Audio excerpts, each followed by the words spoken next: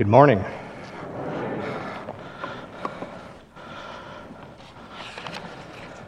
I've been looking forward to sharing this sermon with you. If you're new to the congregation or visiting, my name is Dan. I'm an elder. I don't normally preach. Prior to Christmas, my son Noah forwarded a link to a sermon. And after I listened to it, I found myself engaging in worship throughout the Christmas holiday in ways that I hadn't previously experienced. The text that I'm going to use this morning is the text that was used in that sermon.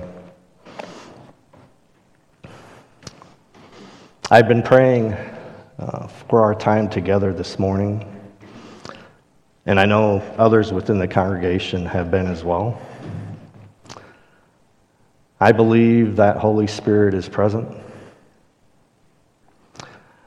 As Gary mentioned, and as you see, we've rearranged the service order. In addition to rearranging the song time and the teaching time, the elders throughout the song time will also be reading scripture passages that they personally find worshipful. Our desire is that as a result of what happens here this morning, we will all be encouraged in our worship of King Jesus. How would you define worship?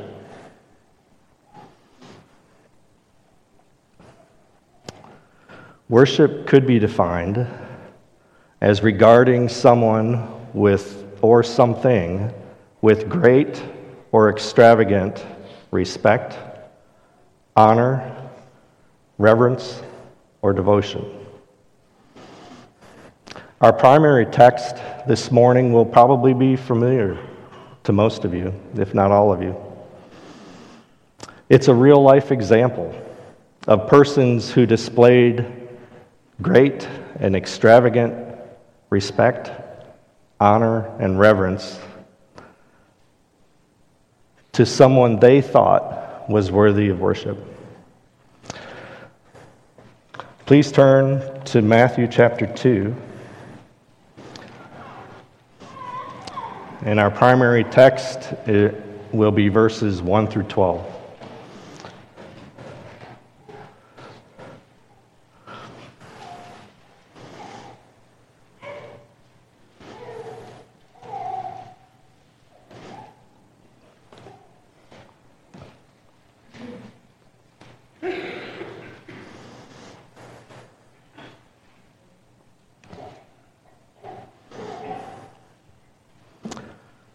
Now after Jesus was born in Bethlehem of Judea, in the days of Herod the king, behold, Magi from the east arrived in Jerusalem, saying, "Where is he who has been born King of the Jews? For we saw his star in the east, and have come to worship him." And when Herod the king heard it, he was troubled, and all Jerusalem with him. And gathering together all the chief priests and scribes of the people, he began to inquire of them where the Christ was to be born. And they said to him, "In Bethlehem of Judea, for so it has been written by the prophet, and you, Bethlehem, land of Judah, are by no means least among the leaders of Judah. For out of you shall come forth a ruler, who will shepherd my people Israel." Then Herod secretly called the Magi and ascertained from them the time the star appeared. And he sent them to Bethlehem and said, "Go and make careful search for the child. And when you have found him, report to me, that I too may come and worship him." And having heard the king, they went their way, and lo, the star which they had seen in the east went on before them, until it came and stood where the child was. And when they saw the star, they rejoiced exceedingly with great joy. And they came into the house and saw the child with Mary his mother, and they fell down and worshipped him. And opening their treasures, they presented him gifts of gold and frankincense and myrrh. And having been warned by God in a dream not to return to Herod, they departed for their own country by another way. I hope to demonstrate that worship is intentional, all-encompassing, sacrificial, and directed. Before we begin considering these aspects of worship, would you be willing to pray silently and ask God to give you a heart to worship Him this morning?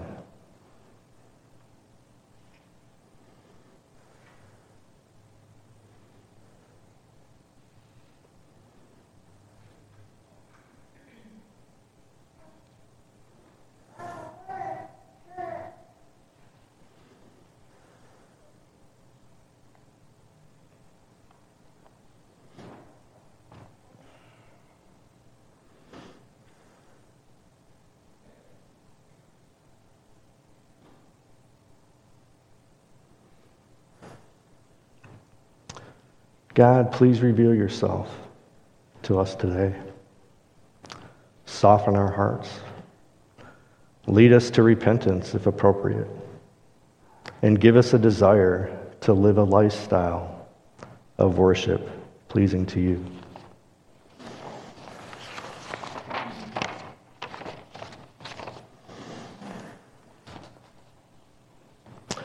Our text documents an account of nameless persons who traveled from an unknown location following an unusual star to worship a child.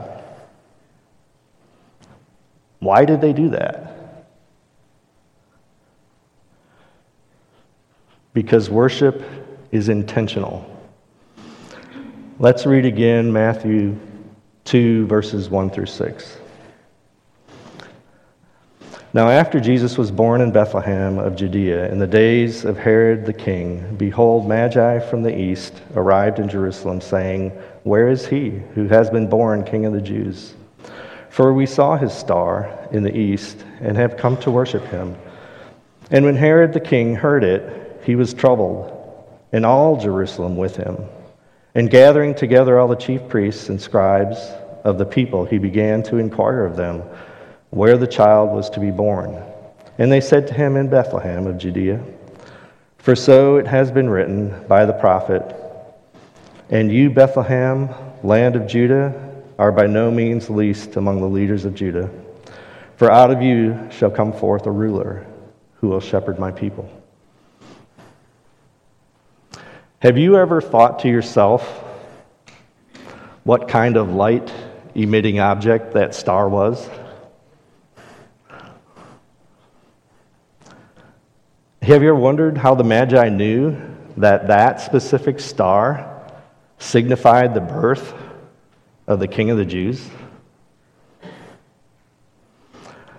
Although the Scriptures do not explicitly state that other persons had the ability to see the star, or that other persons had access to the same information that led the Magi to worship Jesus, I personally believe that other persons may have had access to the same information.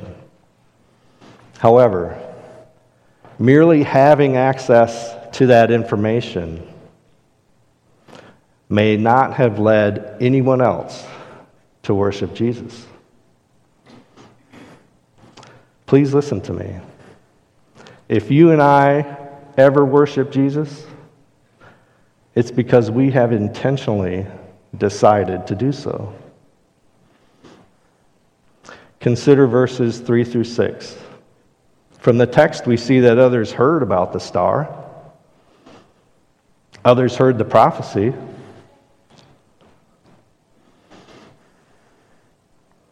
Do you think that it's possible that the Magi read Isaiah 7, verse 14? Turn there with me. Isaiah 7:14.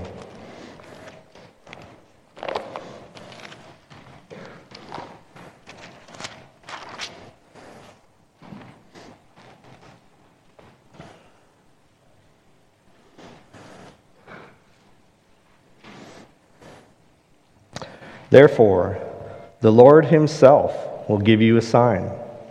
Behold, a virgin will be with child and bear a son, and she will call his name Emmanuel. How about Isaiah 9, 6 and 7?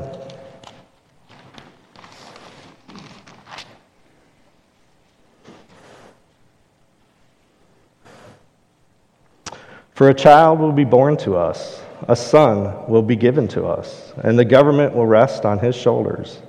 And his name will be called Wonderful, Counselor, Mighty God, Eternal Father, Prince of Peace.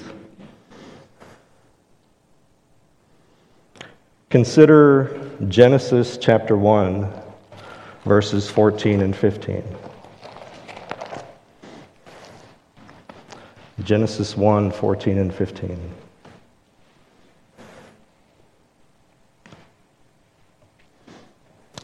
Then God said, "Let there be lights in the expanse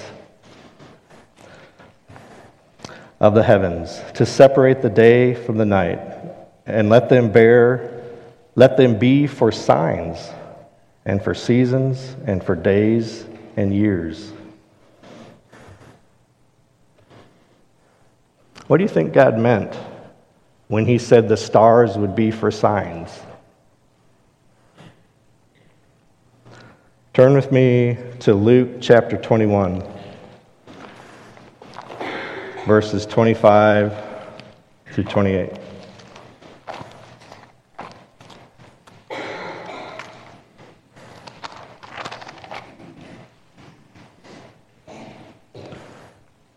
So I acknowledge the Magi didn't read Luke chapter 1 or chapter 21, right? But it may apply to us. And as you can see, there's a reference to stars serving as signs. So let's read that. 25. So Luke chapter 21, verse 25. There will be signs in the sun, moon, and stars, and upon the earth dismay among nations, in perplexity at the roaring of the sea and the waves, men fainting from fear and the expectation of the things which are coming upon the world.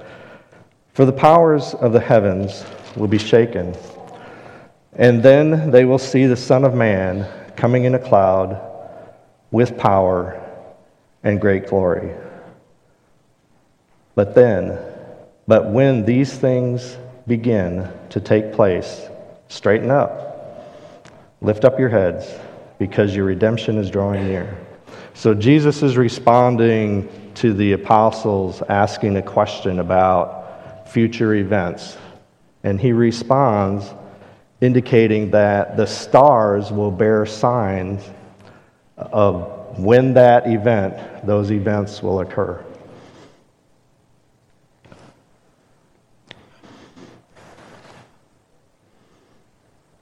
Is it possible that the star the Magi saw was a burning ball of gas created thousands of years earlier, whose light just happened to reach the earth at the time of Jesus' birth?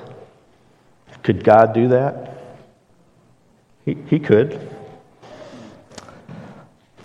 Or is it possible that the star was an angelic being? Consider Revelation chapter 9, 1 and 2.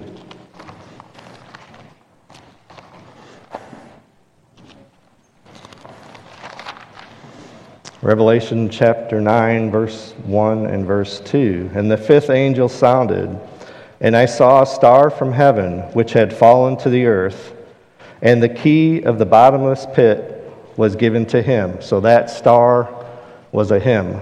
And he opened the bottomless pit, and smoke went up out of the pit like the smoke of a great furnace. So my point is not to speculate what prophecies the Magi saw or read,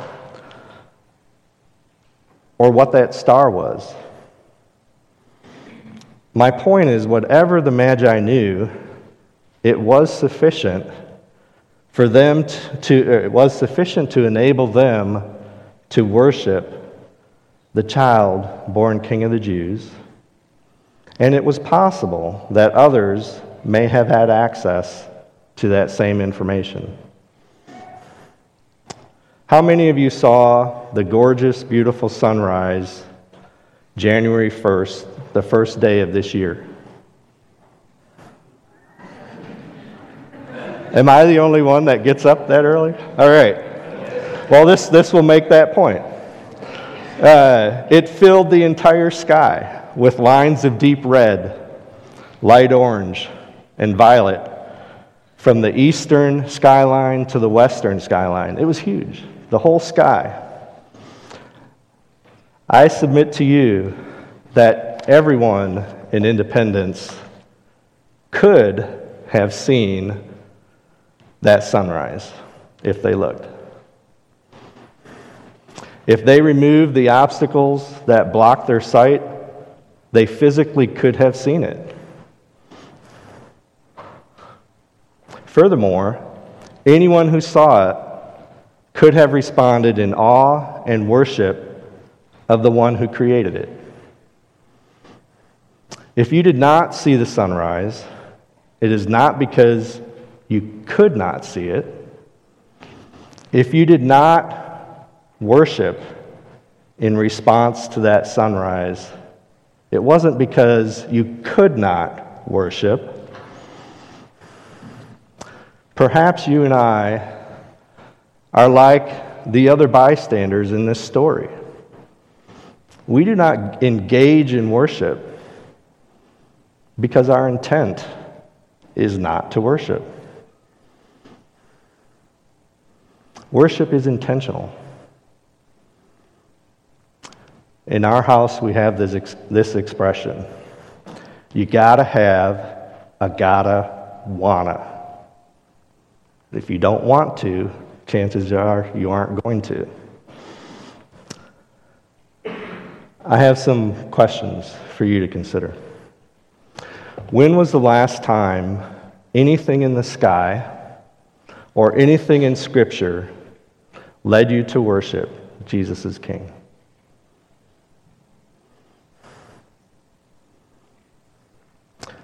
Perhaps some of you may want to say a prayer of repentance. Jesus, please forgive me. I have not worshiped you as I ought to have. Perhaps some of you want to say a prayer of worship right now. Jesus, you are worthy of my worship and praise because you fill in the blank. I'll give you a couple minutes to think about that.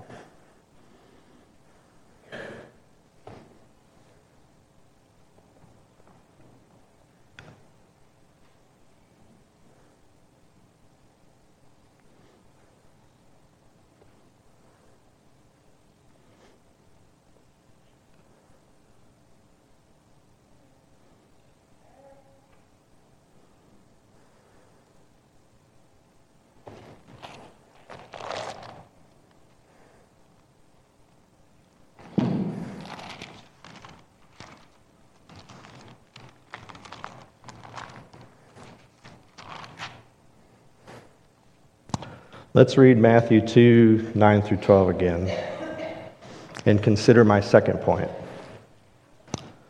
Worship is all-encompassing. Matthew 2, 9 through 12.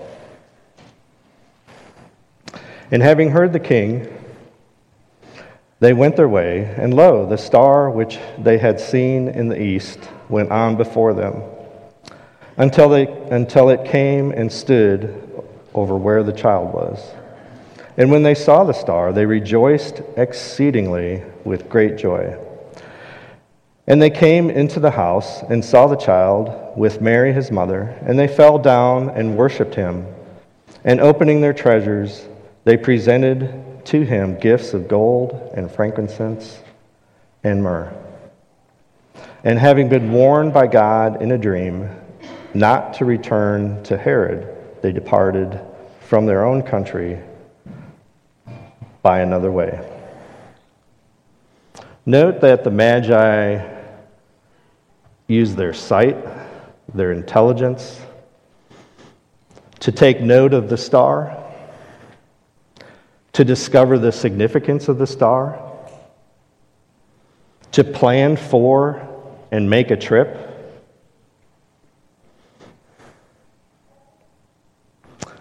and to plan in advance for their worship. It was not by chance that these Magi ended up at the feet of Jesus worshiping. Consider their emotions of great joy when they found where Jesus was, and the physical posture of their bowing to the ground in worship of their King. This account provides an example to us that worship is all-encompassing. The kind of worship the Magi expressed involved their body, their soul, and their spirit. Let's explore how the Scriptures support this idea that worship is all-inclusive. In Romans chapter 12, verse 1, it says that living holy with our bodies is an expression of worship to God. Consider with me Matthew 15, verses 8 and 9. So turn to Matthew 15.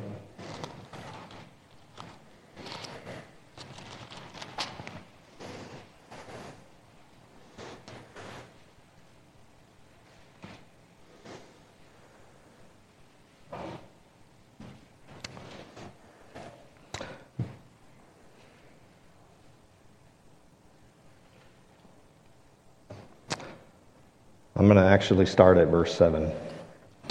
You hypocrites, rightly did Isaiah prophesy of you, saying, this people honors me with their lips, but their heart is far from me.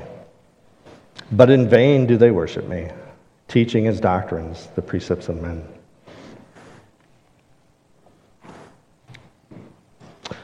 This passage affirms that the focus of our emotions on God is essential. We cannot worship God if we are not in love with Him. Please turn with me to John chapter 4.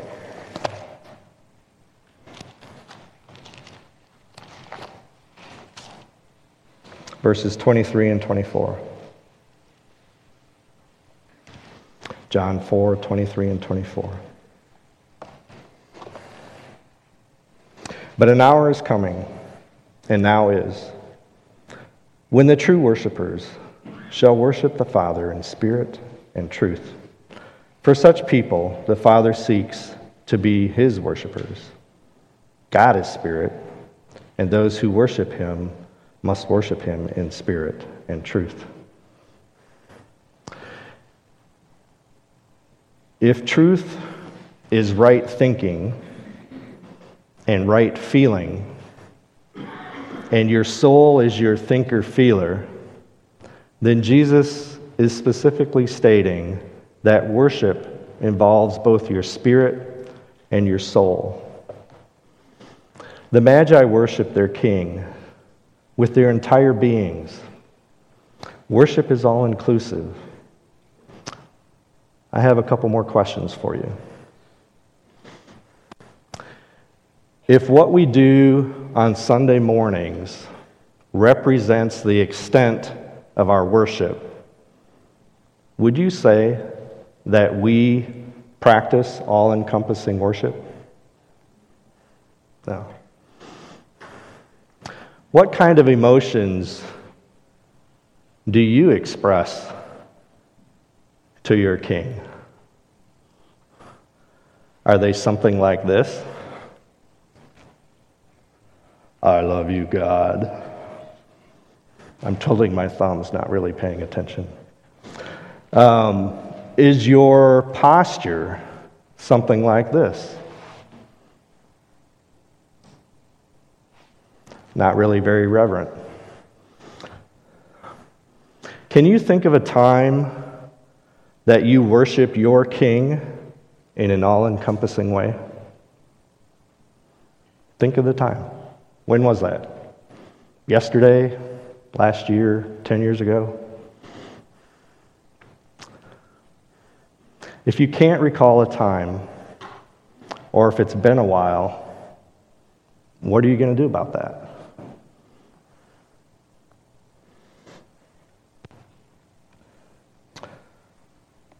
The third point I have is that worship is sacrificial. As an example, the Magi sacrificed much to worship this child, born King of the Jews. In verse 2, we see that they traveled from somewhere west of Jerusalem. We don't know where. From verses 7 and 16, we see that Jesus may have been born 2 years earlier. Suffice it to say that the Magi may have traveled months to get to Jerusalem. This kind of trip certainly would have involved sacrifices of time, resources, comforts. We do not know the quantity or value of the gold, frankincense, and myrrh that the Magi gave to Jesus. We don't know.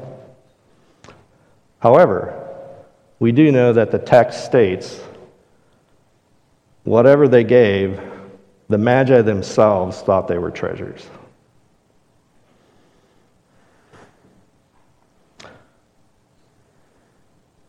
Let's consider what the Scriptures prescribe as the cost of discipleship. Please turn with me to Matthew chapter 16, verse 24.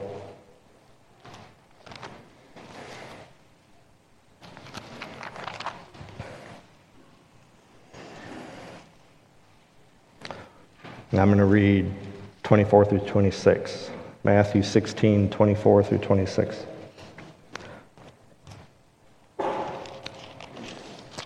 Then Jesus said to his disciples, "If anyone wishes to come after me, let him deny himself, take up his cross, and follow me. For whoever wishes to save his life shall lose it. But whoever loses his life for my sake shall find it. For what will a man be profited if he gains the whole world and forfeits his soul? And what will a man give in exchange for his soul?" Let's also look at Luke chapter 14, verse 26.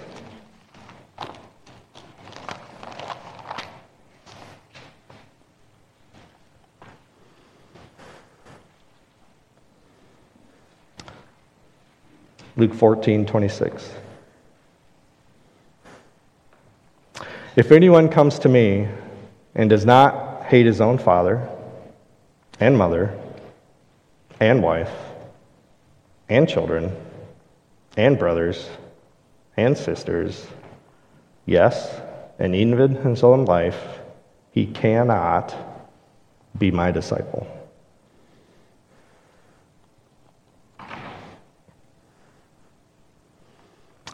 I suggest that our King is worthy of our worship, involving sacrifices of time, resources, comforts, and relationships? Do we worship sacrificially? I have some more questions for you to reflect on. Have you ever traveled any distance, spent any resources, or sacrificed any comforts for the exclusive purpose of worshiping your King?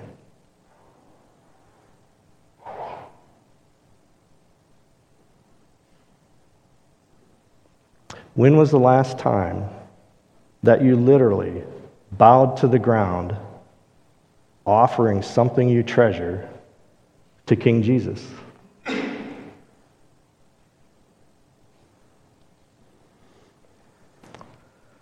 We've considered that worship is intentional, all-encompassing, and sacrificial. I suggest to you that there is much freedom in how, where, when you personally live out these three aspects of worship.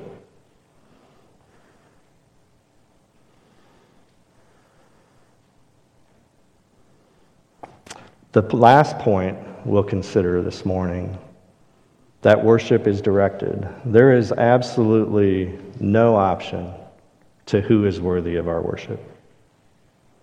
True worship is exclusively and entirely directed to the God who revealed himself in the Scriptures. Let's reread Matthew chapter 2, verses 2 and 11.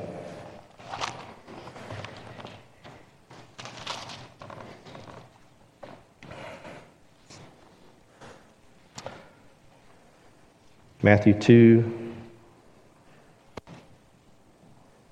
verse 2. Where is he who has been born King of the Jews? For we saw his star in the east and have come to worship him. Verse 11.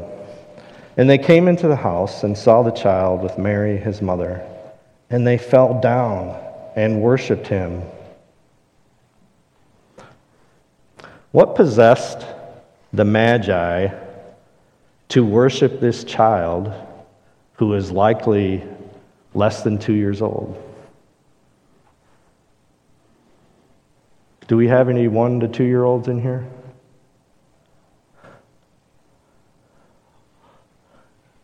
Not quite. They're small, right? In what way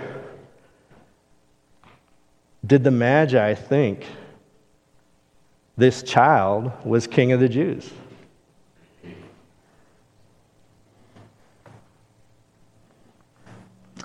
How did the Magi know this child Jesus was worthy of their worship? Although the text does not answer these questions, let's consider some other texts that confirm that Jesus was indeed worthy of their worship. Throughout the Scriptures, it states that we should only worship the God of the Scriptures. Let's read again Exodus chapter 34, verse 14. Chris read this earlier.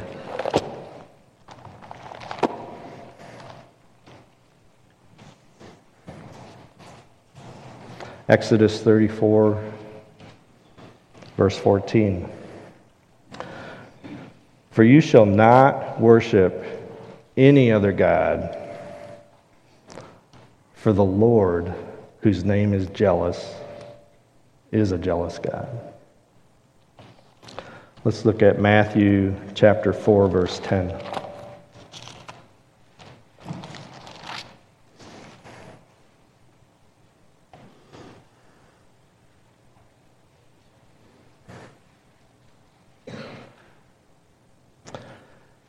Then Jesus said to him, "Begone, Satan, for it is written, you shall worship the Lord your God and serve him only." Finally, Revelation chapter 22, verses 8 and 9. Revelation 22, verses 8 and 9. "For I, John, am the one who heard and saw these things. And when I heard and saw, I fell down to worship at the feet of the angel who showed me these things. And he said to me, 'Do not do that. I am a fellow servant of yours and of your brethren, the prophets, and of those who heed the words of this book. Worship God.'" So from the beginning to the end, we see in the Scriptures, the God of the Scriptures is the only one worthy of our worship. Let's look at Genesis chapter 18, verses 1 through 3.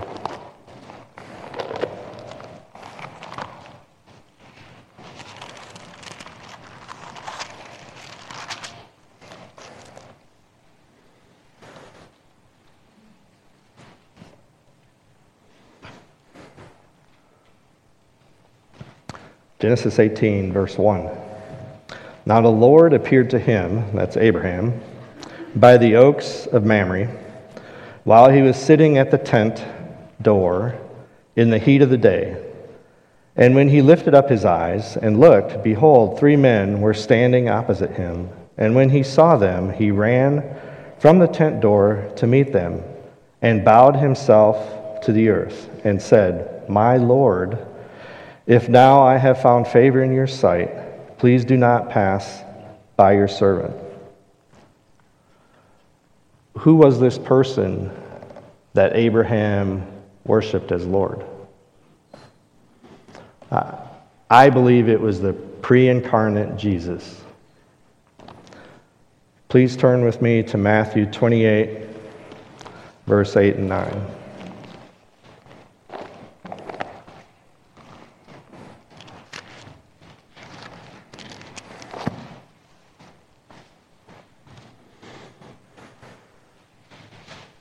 Matthew 28, verse 8. "And they departed quickly from the tomb with fear and great joy, and ran to report to his disciples. And behold, Jesus met them and greeted them, and they came up and took hold of his feet and worshiped him."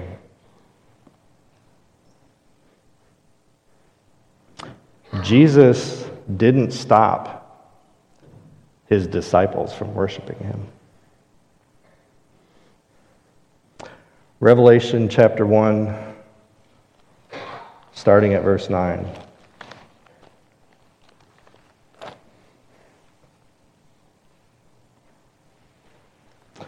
And I'm going to read through 18.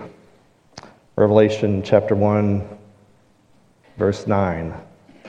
"I, John, your brother and fellow partaker in the tribulation and kingdom and perseverance which are in Jesus, was on the island called Patmos because of the word of God and the testimony of Jesus. I was in the Spirit on the Lord's day, and I heard behind me a loud voice like the sound of a trumpet, saying, 'Write in a book what you see, and send it to the 7 churches, to Ephesus, to Smyrna, to Pergamum, to Thyatira, to Sardis, and to Philadelphia, and to Laodicea.' And I turned to see the voice that was speaking with me. And having turned, I saw 7 golden lampstands, and in the middle of the lampstands was one like a son of man, clothed in a robe reaching to his feet, and girded across his breast with a golden girdle. And his head and his hair were white, like white wool, like snow, and his eyes were like a flame of fire, and his feet were like burnished bronze when it has been caused to glow in a furnace, and his voice was like the sound of many waters. And in his right hand he held 7 stars, and out of his mouth came a sharp, two-edged sword, and his face was like the sun shining in its strength. And when I saw him, I fell at his feet as a dead man. And he laid his right hand upon me, saying, "Do not be afraid. I am the first and the last and the living one. And I was dead, and behold, I am alive. Furthermore, I have the keys to death and Hades." So the disciple John, who Jesus loved, sees Jesus after his resurrection, and how does he respond? He's on his face. Jesus' worthiness of worship has never been derived based on his human office or earthly standing. His worthiness of worship has been and always will be based on who he is. Turn with me to Ephesians chapter 1, starting at verse 18.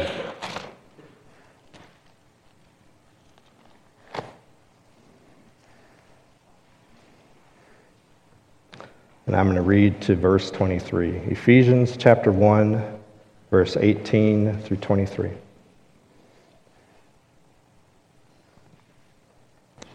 I pray that the eyes of your heart may be enlightened, so that you may know what is the hope of his calling, what are the riches of the glory of his inheritance in the saints, and what is the surpassing greatness of his power towards us. These are in accordance with the working of the strength of his might, which he brought about in Christ, when he raised him from the dead and seated him at his right hand in the heavenly places, far above all rule and authority and power and dominion and every name that is named, not only in this age, but also in the one to come. And he put all things in subjection under his feet, and gave him as head over all things to the church, which is his body, the fullness of him who fills all in all. Finally, Philippians chapter 2.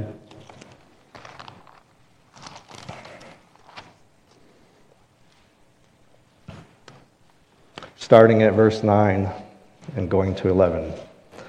Philippians chapter 2, verse 9.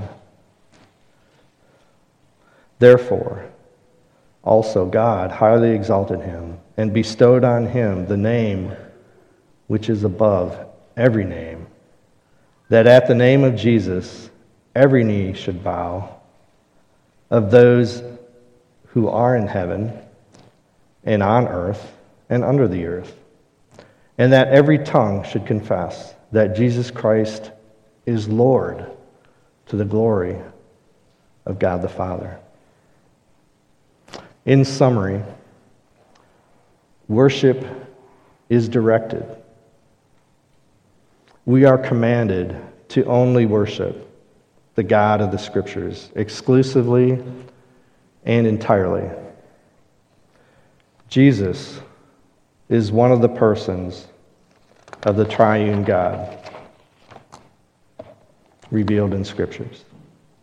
Jesus is therefore unmistakably worthy of our worship. As I finish, I have two more questions for you. I'd like you to close your eyes and think about what you did yesterday. Close your eyes. What did you do yesterday?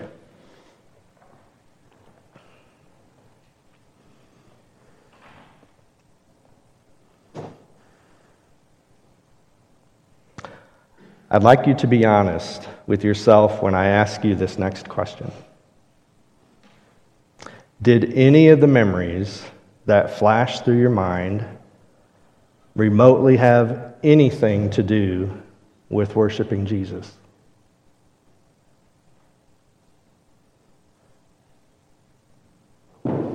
Who did you worship yesterday? If you've never acknowledged Jesus as your Lord, and you have never acknowledged your need to be saved from the penalty of your sin,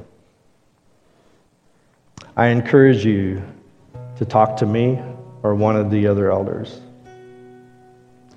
It is impossible to worship Jesus as King until you acknowledge Him as your personal Lord and Savior.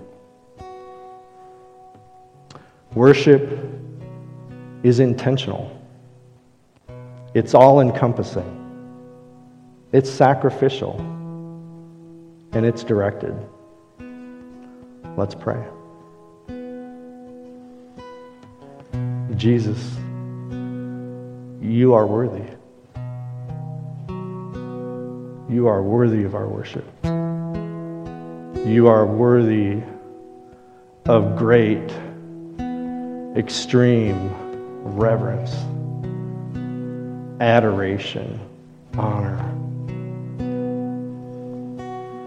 God, I pray that we would learn to worship you in a way that's pleasing to you, in spirit and in truth.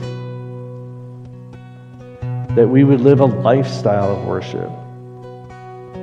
That we would not deceive ourselves in thinking that what we do here Sunday mornings is sufficient.